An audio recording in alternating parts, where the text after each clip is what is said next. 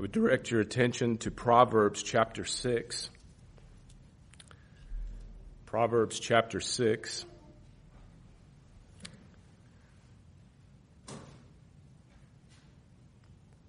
A moment ago, in Proverbs chapter 6, I read verses 1 through 23 for our reading.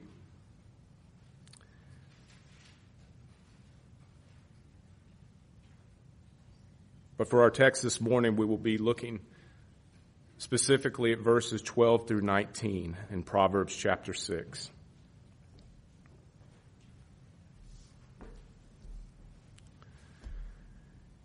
Hear the word of the Lord. A worthless person, a wicked man, walks with a perverse mouth. He winks with his eyes. He shuffles his feet. He points with his fingers.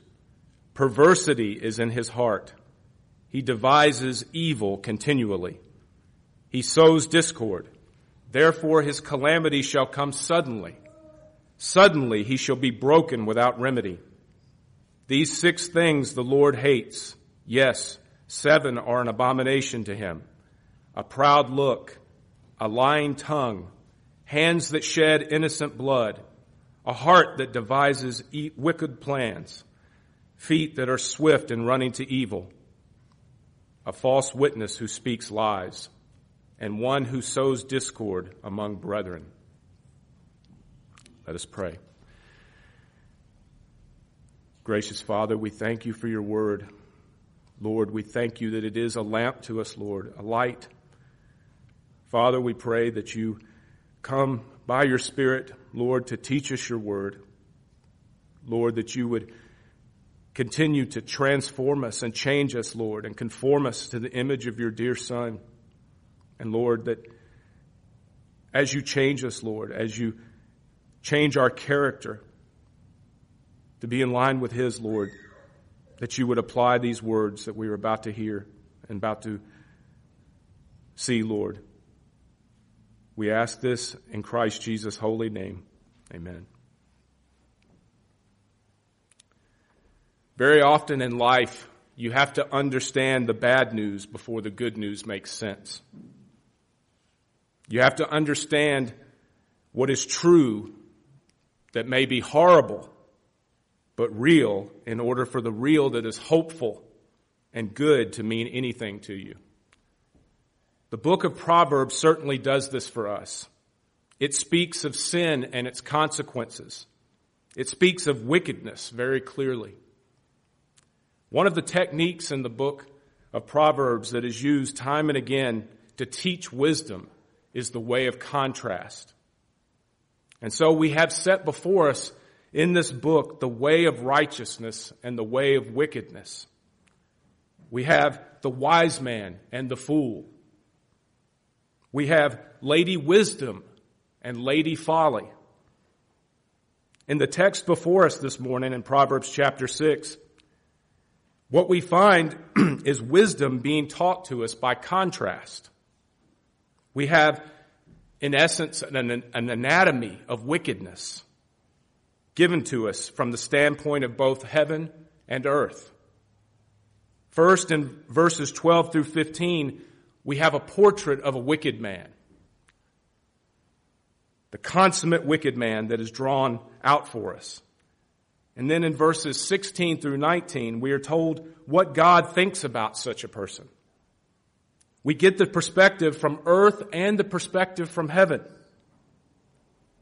And we're given this insight by way of warning. By this extended treatment of the subject, the father who is teaching his son wants to warn his son about wickedness. He wants to warn him so that he will be guarded against wicked people. But he also wants his son to see the reality and the consequences of wicked actions so that he will not give himself to that. And where he discovers wickedness in his heart, he will take it seriously. Beware of wicked people. Don't be deceived by them. And don't cast your lot with them.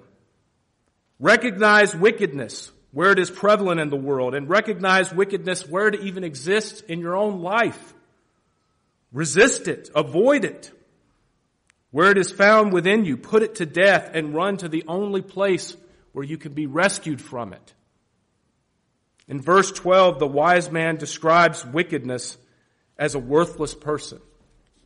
A worthless person is a wicked man. Do you see how he parallels those two ideas there? The word worthless translates the Hebrew word Belial. And if you're familiar with the New Testament, you recognize that word. This is a word that has a long history to it in Scripture. Commentator Bruce Waltke says, it denotes a person who is implacably wicked and agitates against everything that is good. This person, this worthless person, this wicked person is a troublemaker, but not of the godly sort. He is a threat to the community. Eventually, this word came to be used to personify the devil himself. So when you read in 2 Corinthians chapter 6 and verse 15, when Paul is warning believers how they are to live as children of light, he contrasts that with the devil and calls the devil Belial, the personification of everything that is wicked. This wicked person is antisocial in his behavior. He revolts against the will of God. He seeks to hurt others. And so the father here wanted to teach his son wisdom. And we get in on that by seeing how he does that and learning the lessons that he teaches. He's concerned that his son would recognize the nature of wickedness. And he does so by making a composite of the wicked person. The father is not talking about any specific individual when he describes the worthless man or the wicked man, but he's rather talking about a type of person that wisdom dictates we must guard against, and we must refuse to join. Now, our text, the verses that we just read, they give us wonderful insight into what wickedness looks like and where it leads. And I want us to consider the verses that we read by just looking at 5 things that we can find from this passage. 5 lessons. We find wickedness described first. We find its disruption described. We find its desperation set before us. We find its destruction or its ultimate destiny taught to us. And then finally, we are given in those last verses in this passage what the wicked person's real problem is. What is the great threat to his life? Now Solomon starts off in verses 12 and 13 describing this person. What is the description of a wicked man? And he does so by utilizing body parts. He compares the nature of wickedness, the action of wickedness, to the parts of a person's body. So in verse 12 we read that his mouth is perverse. He walks according to a perverse mouth. In other words, he speaks falsehoods.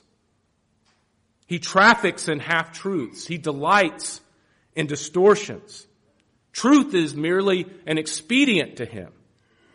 So he'll tell you the truth when it serves his purposes, but when his purposes would be better served by shading the truth or leaving things unsaid so that wrong ideas are produced by his conversation, he'll do that because he's more committed to himself and to his own purposes than to speaking honestly and truthfully. As Matthew Henry comments, the wicked man does this very artfully and with design. He has the subtlety of the serpent and carries on his projects with a great deal of craft and management. This is how he spreads his wickedness. He speaks. He insinuates things. He can be subtle in trying to raise doubts and misunderstandings in people's minds and leave it with them. And consequently, a wicked person isn't trustworthy. You can't count on his report. You can't put stock in his assertions. Verse 13, the body parts continue as the wise man says, he uses his whole body to communicate wickedly. It's not just with his mouth that he promotes wickedness, but he winks with his eyes. He shuffles his feet. He points with his fingers. What is Solomon doing here? Well, he's helping us to understand the methodology, the modus operandi of wickedness in a person's life. How he will operate in such a way as to be sly and subtle to communicate his wicked plans to accomplish his wicked purposes, even when he's not speaking.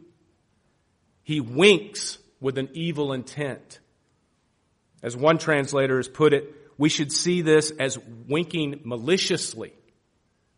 It's not the friendly little wink when we tease one another and say things when we're just playing around. This is a wink that is a signal. It's a signal to his cohorts, to his partners in crime, to those who are with him in his schemes, that they are now to take the steps arranged beforehand to carry out devious plans. The same thing with shuffling his feet. We don't know exactly what this means, but it is probably right to see this shuffling as signaling with his feet. The word translated shuffle literally means to scrape. So if you could imagine this person scraping the ground with his foot, maybe he points with his feet or kicks the ground or something that is a signal to those that are with him in his evil schemes, for them to know that it's time to act. He points with his fingers. Again, another signal. Not sure exactly what is involved here, but it's involved in the physical motions. It is a signal to those who are aligned with him to begin acting on their evil purposes. In Luke chapter 6, in verse 45, Jesus says, "A good man out of the good treasure of his heart brings forth good, and an evil man out of the evil treasure of his heart brings forth evil. For out of the abundance of the heart his mouth speaks." Where evil predominates, evil comes out. The wise man is telling us that it's not just coming in words, though it does that, but it comes out in body language. It comes out in how the wicked man conducts himself around others. And when there is a wicked plan, a wicked scheme that is afoot. It's possible for a wicked person to carry out his intentions without ever saying a word.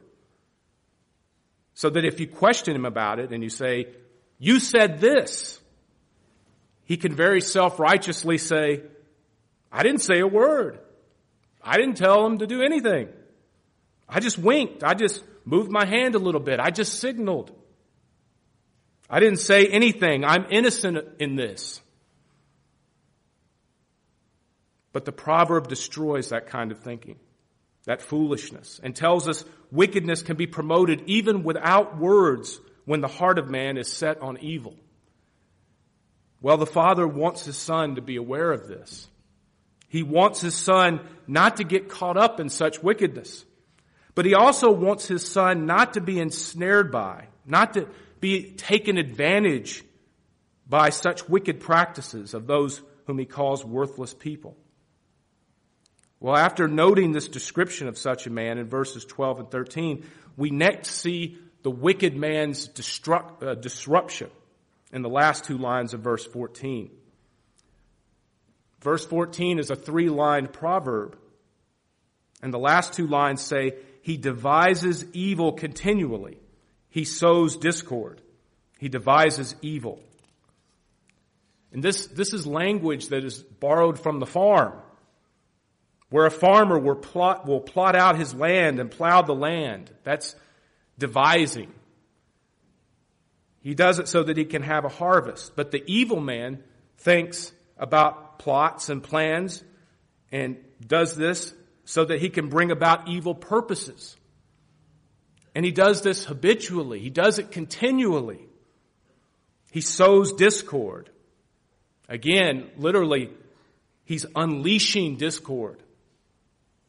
He understands what's going to happen if only he says a certain thing or if he signals something. Then these events will inevitably come.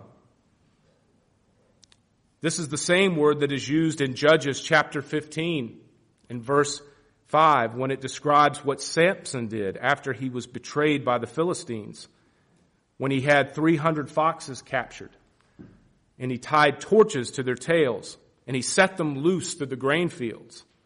He unleashed devastation upon those fields of the Philistines in the same way that an evil person unleashes discord among brothers. He causes trouble between people. He stirs up dissension. He works to create tension. And there are 1,000 ways to do this, but perhaps the most common and the most prevalent is with the tongue. It's with our mouths. Speaking things that should not be said. Saying things in ways that should not be spoken. James chapter 3 says the tongue is a fire, a world of iniquity.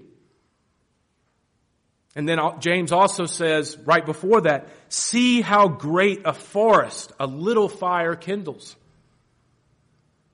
If you traffic in rumor, you repeat tales that result in hurt feelings unnecessarily, or you arouse passions for no good purpose, then you are falling into this very pattern of life. The pattern of the wicked man who sows discord. Proverbs 16:28 says, a perverse man sows strife, and a whisperer separates the best of friends. And sometimes these types of divisive communications come just that way. Hey, come over here for just a second. I want to tell you something. And then there's some little juicy tidbit that is spoken into another person's ear. And the result is division. It's no good purpose. It's discord. Well, the reason that a wicked person operates like this is stated in the first part of verse 14.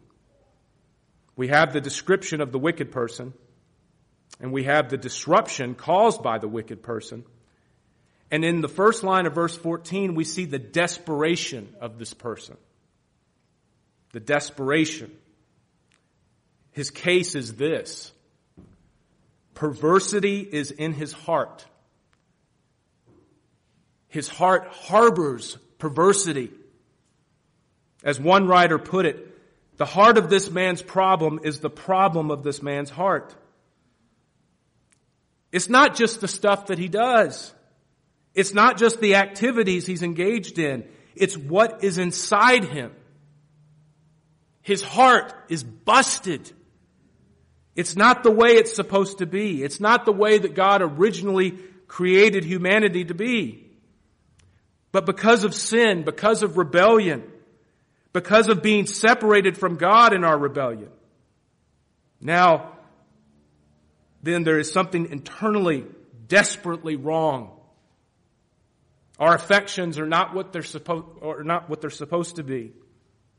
Our minds are not what they're supposed to be. Our wills are not what they're supposed to be. This is the desperate condition. Perversity is in his heart. Do you remember what God said in Genesis chapter 6 and verse 5 in the days of Noah before the flood? Do you remember God's commentary on the world in Genesis 6:5? Then the Lord saw that the wickedness of man was great in the earth, and that every intent of the thoughts of his heart was only evil continually. Now that's the end result of what sin does in the lives of individuals and communities. It turns us so far away from God that if left unchecked, left uncorrected, it will cause us only to continually to think and conceive evil. Well, that's what sin has done to human nature. It's ruined us from the inside out. That's why cleaning up your act will never do. Turning over a new leaf will not do. The preacher, again Solomon, in Ecclesiastes 7:29 says, "Truly this only have I found, that God made man upright, but they have sought out many schemes." God made us upright. But by seeking our own way, we've turned away from Him and separated from Him. And now corruption has come. And it's inside of us. It's inside of us. It's not out there. It's in here. And getting this point will save you from a lot of blind alleys and a lot of rabbit trails that lead nowhere in your fight against sin. Because if you think evil is simply out there, then all you have to do is cut yourself off from out there. Get rid of the TV because the TV is evil. Don't go to the movies because movies are evil. Don't get on social media. You see, if you conceive of evil only being out there, you think, well, all I've got to do is cut myself off from it, and I will be free of evil. But all you'll do is bring the evil that is in you, with you,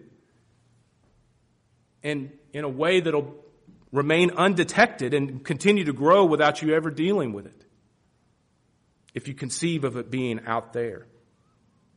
Evil arises from within, because when we sinned against God, we fell miserably.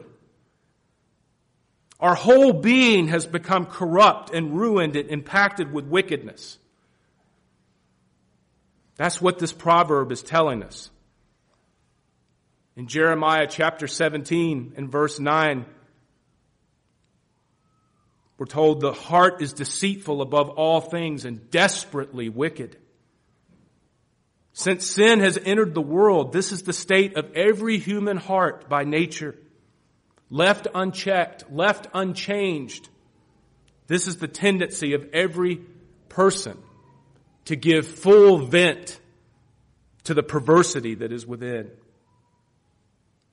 When you see this, when you understand this, when you recognize what the Bible says about wickedness, as it portrays it, that it is universal in human nature, you know what happens? No longer are you stunned by wicked outbreaks. No longer do we say, how in the world could he do that? How could this happen? What begins to happen is that you're stunned that the world is not a field of blood and on fire. You're stunned that we're not all at each other's throats. The reason that we're not is because God in His grace and His mercy restrains our evil, restrains this perversity and this wickedness that is in us.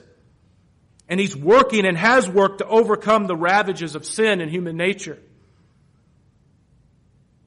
The wicked man's problem is not external.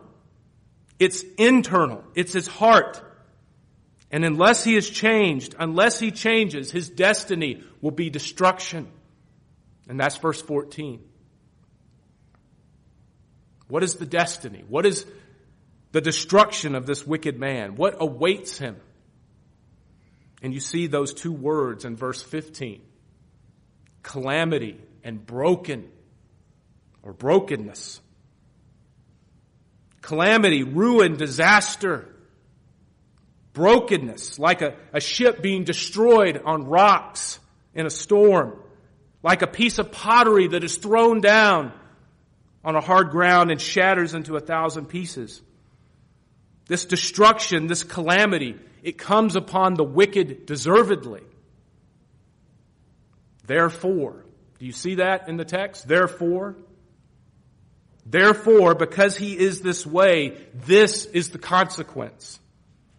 It's deserved, it's righteous, it's just. It comes unexpectedly, suddenly.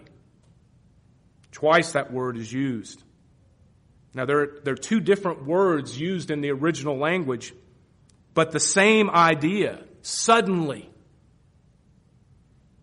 And also it comes completely, without remedy. When destruction comes to a person that is described like this, when this destruction comes, there's no recourse. It's over.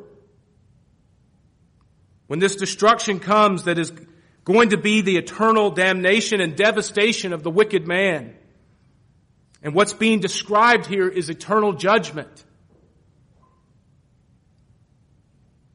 What is in mind here is the great day of judgment when the destiny of all those who have lived wickedly and clung to their wickedness and not been delivered from their wickedness will be called to stand before God and will be cast away from God into everlasting condemnation. It will come deservedly. It will come unexpectedly. And it will come without remedy. It will be complete. That's a horrible picture. It's not the kind of happy-go-lucky, feel-good stuff that we all want to hear. But it's the truth. It's the reality. But you know, as bad as all of this is, that's not the worst for this man that's described in our text. That's not really the desperate condition that he's in. Destruction is in the future of this wicked man. His wickedness has a horrific destiny, but his real problem, his ultimate problem, is spelled out in verses 16 through 19. His real problem is that God is opposed to him. God has set his sights on him as his enemy. Did you notice in verse 15? It's a passive voice that is used. Suddenly he shall be broken without remedy. It doesn't say he breaks or he's destroyed. He shall be broken. It will happen to him. Who's going to do it? The wicked man's not the one that is acting here. It's being done to him. Who's the one who will break him? Who's the one that will bring him to never-ending destruction? It is God. And that's spelled out in these last verses, 16 through 19. There's a clear parallel between what is written in these verses and the verses that we just looked at above. Those who give themselves to wickedness set themselves in opposition to God. Now this is one of the several numeric proverbs we find in the book of Proverbs and elsewhere in the wisdom literature of the Bible. You see, it starts off, these 6 things the Lord hates. Yes, 7 are an abomination to him. And by listing 6, no 7, it's not saying that there are only 7 things that God is opposed to.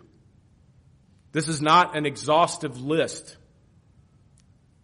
This is a literary way of expressing how deadly serious this list is and how representative it is of all that is being said about what God hates, about what is an abomination to God. And by virtue of this technique, the wise man is setting before us how the wicked person's real problem is that God opposes him. God is set over against him. Look at the things listed here that God hates. Things that are an abomination. First, a proud look. We've seen that already. He winks with his eyes, remember? It's a proud look. High eyes, literally, is what it is. It's the kind of look that betrays arrogance and pride. You know, you don't display arrogance merely by saying something like, I'm great and I'm better than everybody else and you're nothing. You can display arrogance by the way you look, by the tone of your voice, by the expression on your face.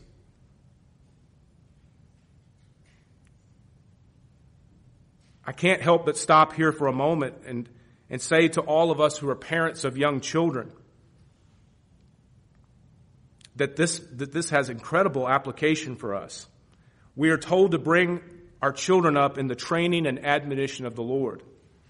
And we're instructed to correct them. And that correction ought to be when they intentionally, willfully go against what is reasonable. That they can attain what has been set before them as a right and good authority. When you tell them something as simple as to pick up trash off the floor, and they're strong enough and they're able to do it, and they understand you and they don't do it, that's to be corrected. Because you've got a battle on your hands at that point. Your will against theirs. You are to correct that. You're to train them in that. But if they go and pick up trash and then look at you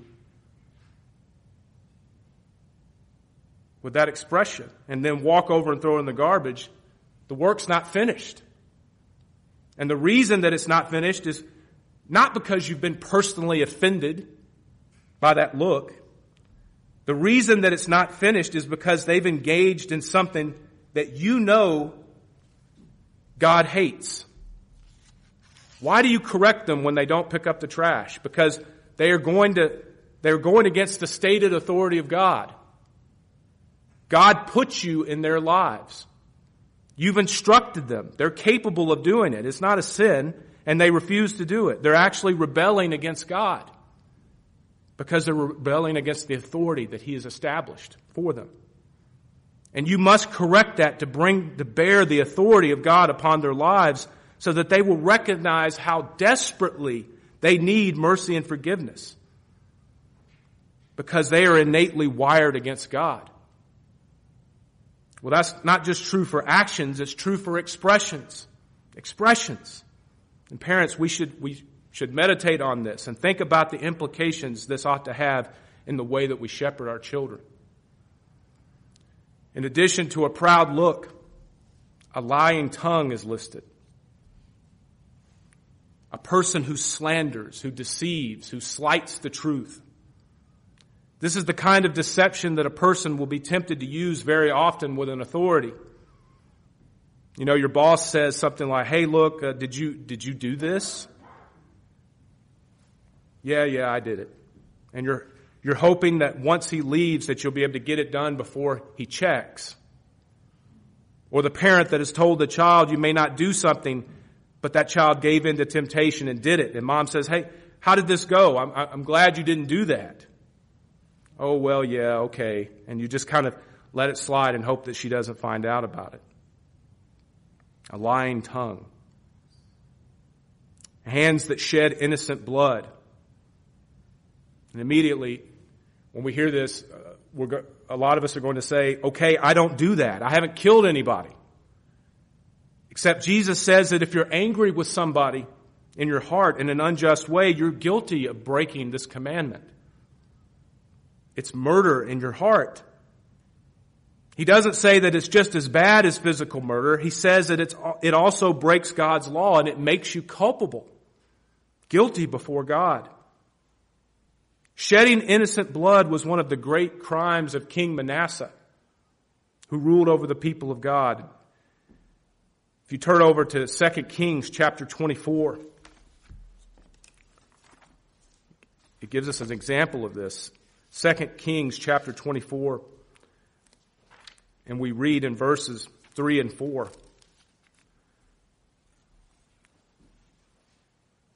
"Surely at the commandment of the Lord, this," and this is talking about the overthrow of Judah by Babylon, "this came upon Judah to remove them from his sight because of the sins of Manasseh, according to all that he had done, and also because of the innocent blood that he shed. For he had filled Jerusalem with innocent blood, which the Lord would not pardon." God takes seriously the shedding of innocent blood. Murder is serious. Taking innocent life is serious. God hates it. It's an abomination to Him.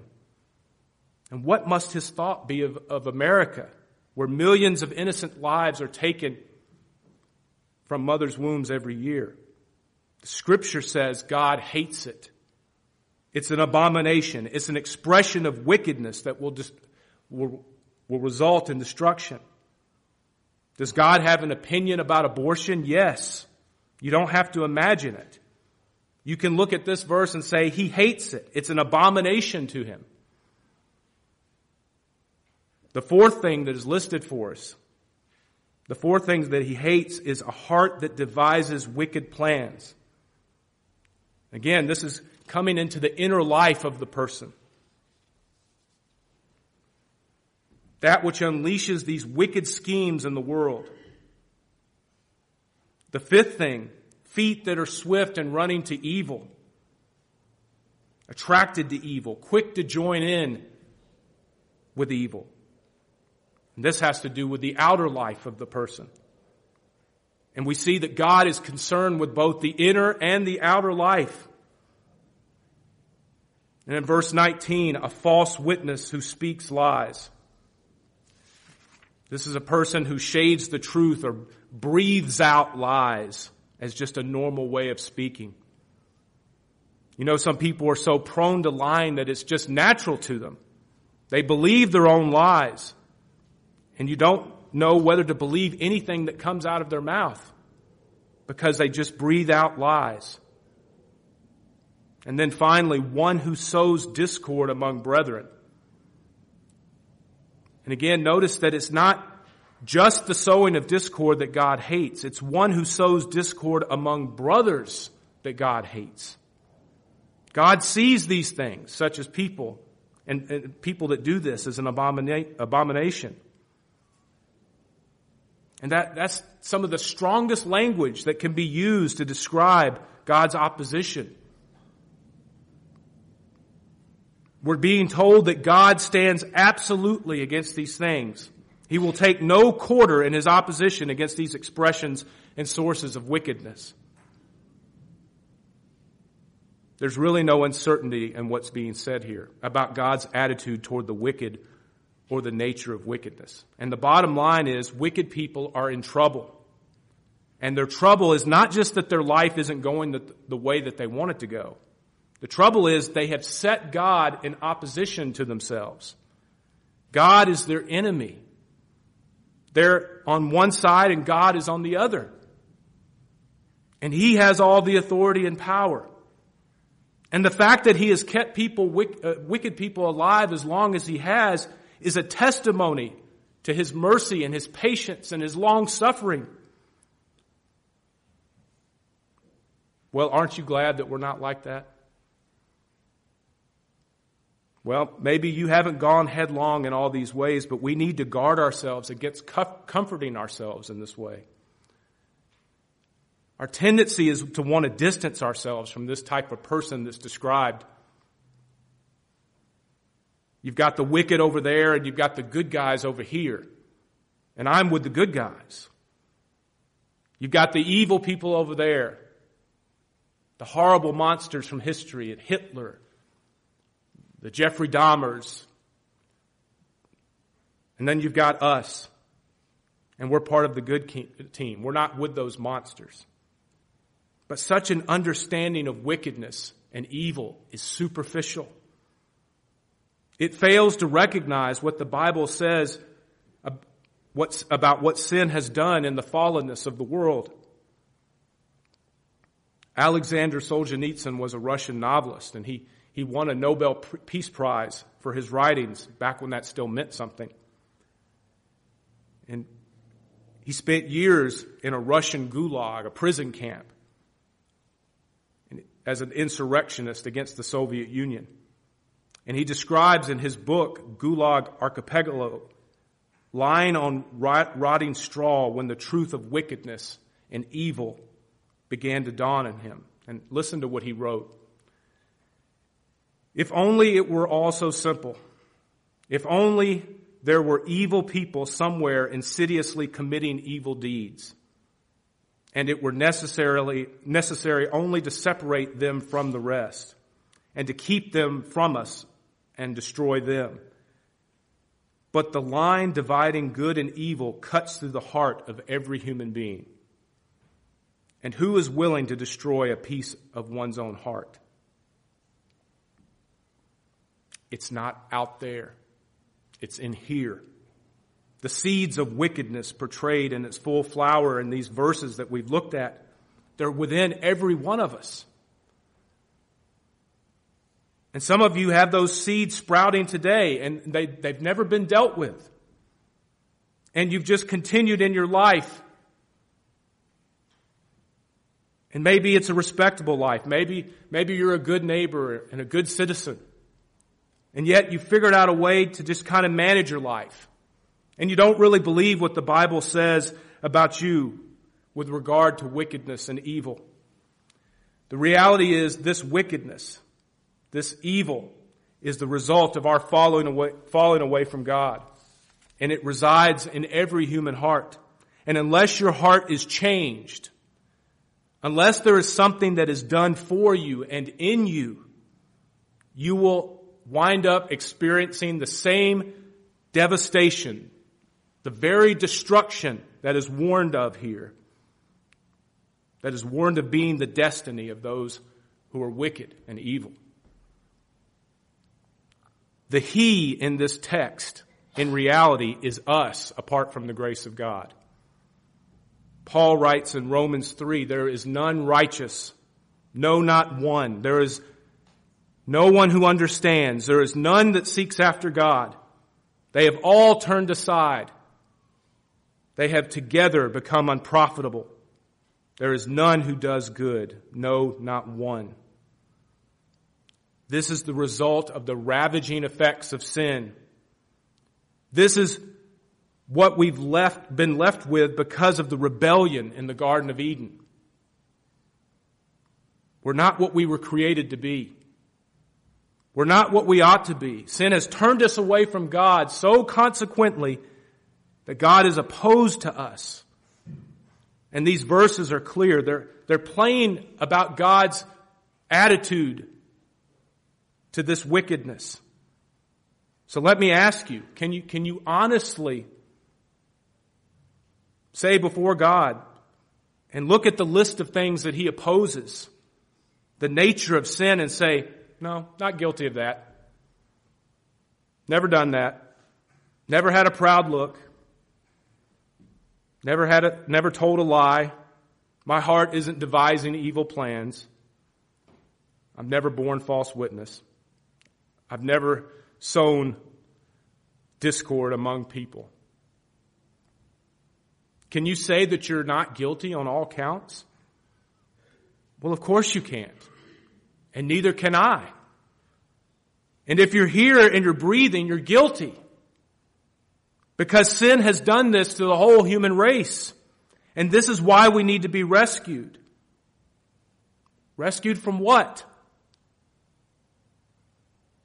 It's not what. It's from whom? Rescued from God because God opposes the wicked. The wicked activities of fallen people are an abomination to Him. This is precisely why God sent His Son into the world. This is why Jesus came.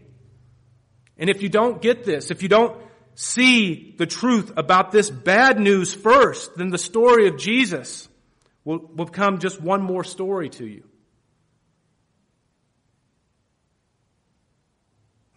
But if you understand that we're all under the wrath of God and that He opposes us and opposed our wicked activities and thoughts and imaginations and motivations, then you'll realize we need to be rescued. We need help. We need to be saved. And that's what God did.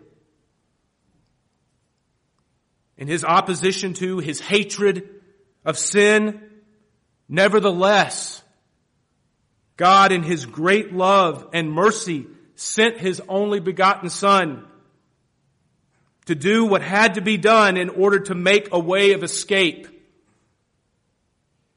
in order to reconcile sinners to Himself through Christ, in order to come and bring us back into good relationship with Him.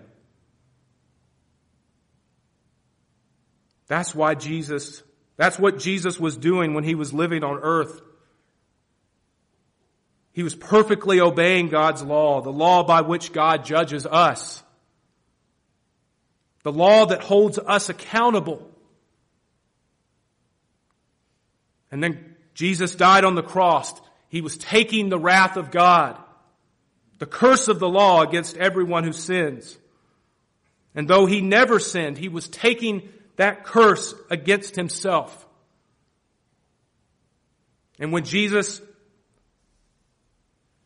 is on the cross, He experiences the Father's face being turned away.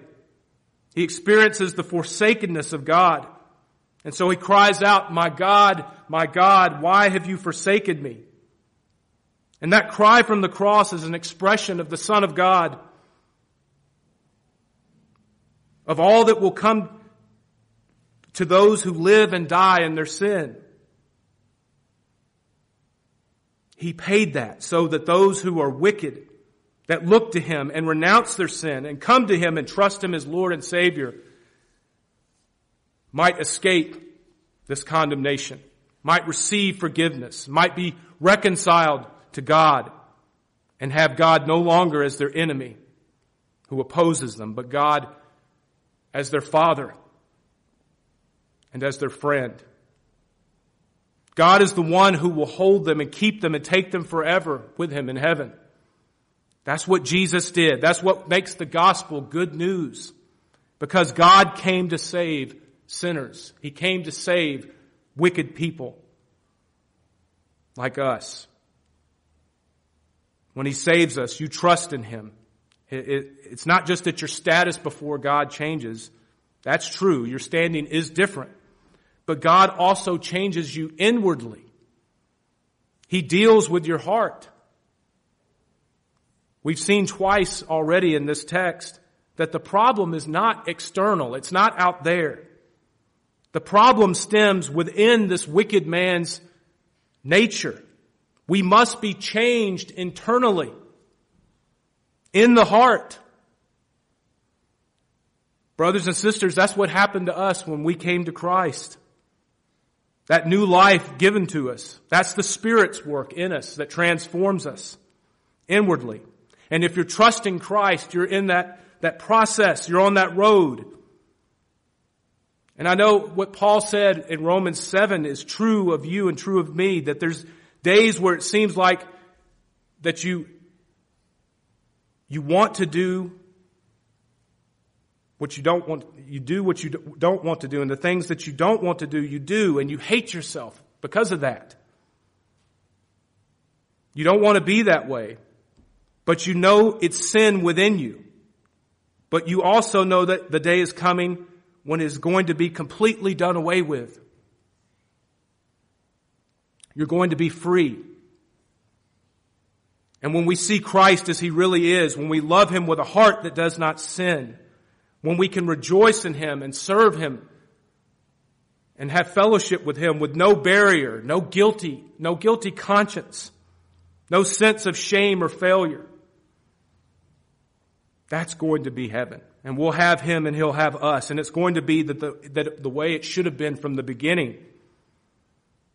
Behold, the tabernacle of God is with men, and He will dwell with them, and they shall be His people. God Himself will be with them and be their God. The work of our salvation will enter into its everlasting completion. The prophet Ezekiel anticipates the beginning of this internal work in Ezekiel 36:26, when he says on behalf of God, I will give you a new heart and put a new spirit within you. I will take the heart of stone out of your flesh and give you a heart of flesh. It's the same experience that Jesus talks about to Nicodemus in John chapter 3 when He says to Nicodemus, you must be born again. It's not enough to become religious. It's not enough to join a church. It's not enough to just get wet in a baptistry. You must be born from God's Spirit. You must come and He must come and give life to you so that the wickedness of your heart begins to be transformed. And these things that the Bible describes as evil that God hates, you hate. What He opposes, you oppose. And you're not satisfied to go on in your sin anymore. And without this kind of supernatural, God-given change, you will remain under the severe condemnation and judgment of God. The evil in your heart provokes God's opposition. It's an abomination to Him.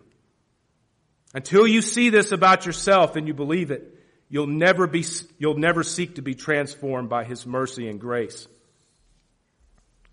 So do you see it? You came here this morning either having God's grace work in you to transform you so that you can say, Yes, that is true. I hate that too. God hates it and I hate it. I'm not the way I used to be. And I'm not what I'm ultimately going to be, but I hate this. And I can say yes to what God says. Or you came here this morning thinking you're okay. You know, God does His thing and you do your thing. And maybe not thinking about it very deeply at all. But being comforted with the reality that God looks upon you as one that He opposes, one that is under His judgment. If you see that, dear friend, don't stay that way. Believe the promise of salvation to all who come to Christ and trust the Lord Jesus. Agree with God that what is said in this text is true of you and call upon the Lord to save you. The Lord delights in bringing about salvation. The problem is that too many people refuse to see what this text teaches, that evil in reality is inward and not outside of us. If you hear nothing else this morning, please hear this. The evil, the wickedness that is going to bring about God's eternal judgment and punishment is wickedness that rises from within. As I close, I just want to give this story to you. During World War II, Adolf Eichmann was Hitler's angel of death. He was the guy who was responsible for the extermination of the Jews. And under his leadership, more than 6 million Jews were murdered in that horrific atrocity, the Holocaust. And after the war, Eichmann escaped and he went to South America and lived in Argentina and was living a quiet life until 1960 when the Israeli authorities discovered him and arrested him and brought him back to Israel for trial. One of the people called to testify against him was a survivor of the Holocaust, a man who had seen his family and friends gassed to death, brutalized by the German war machine. And when he came into the courtroom and he confronted Eichmann, he began to shout and then he began to weep uncontrollably.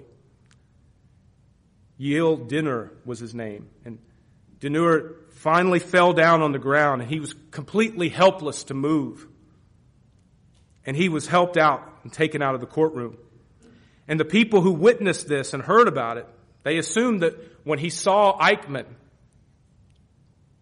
all of the atrocities of the concentration camp came flooding back into his mind, and the memories unhinged him.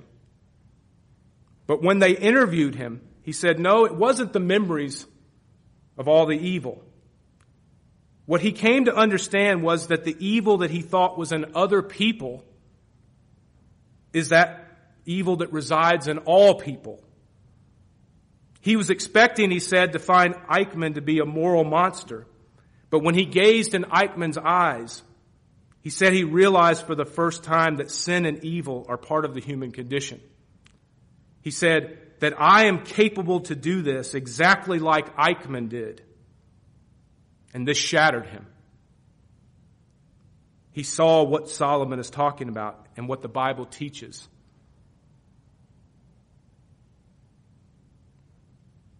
Brothers and sisters, we must take sin seriously. We have to believe what Scripture says about wickedness and evil. And realize that we are in desperate need of what God in His mercy and grace has done in His Son, Jesus Christ. And if you're trusting Christ, trust Him more, love Him, rejoice. Can you believe what we've been rescued from? We ought to be praising God forever. We ought to be the happiest people in the world. We ought to be fully devoted to this Lord and Savior who came and took us out of this. If you're not trusting Christ, I pray that your eyes will be open to see it, that you will see it, and you won't be able to rest or sleep until you are finally believing what God says is true of you, that your heart is shot through with wickedness. And because of that, you are under His judgment, His wrath, And unless He rescues you, your end will be everlasting punishment. May God have mercy on you. Open your eyes today. Flee to Christ. He is a perfect Savior for the greatest of sinners. Let's pray. Gracious Father, Lord, we thank you for the words of this proverb. Lord, we thank you for showing us, Lord, what wickedness and evil look like. Lord, not outside of us, but in our hearts. Lord, we pray, Lord, that we would turn away from evil. Lord, we pray that your work in us would cause us, Lord, to abandon it, forsake it, and Lord, to seek you in our ways, in our doings, everything, Lord, that we think and speak. And Father, we thank you for our Lord Jesus Christ and for the redemption that is in him, Lord, for saving us and rescuing us from this horrible, desperate judgment, Lord. And Lord, we pray that if those here who do not know Christ, Lord, that their eyes will be opened, that your Spirit would come and use the Word and open their eyes to this reality, Lord, and that they would call upon Jesus Christ and be saved in Him. Father, we pray this in His holy name. Amen.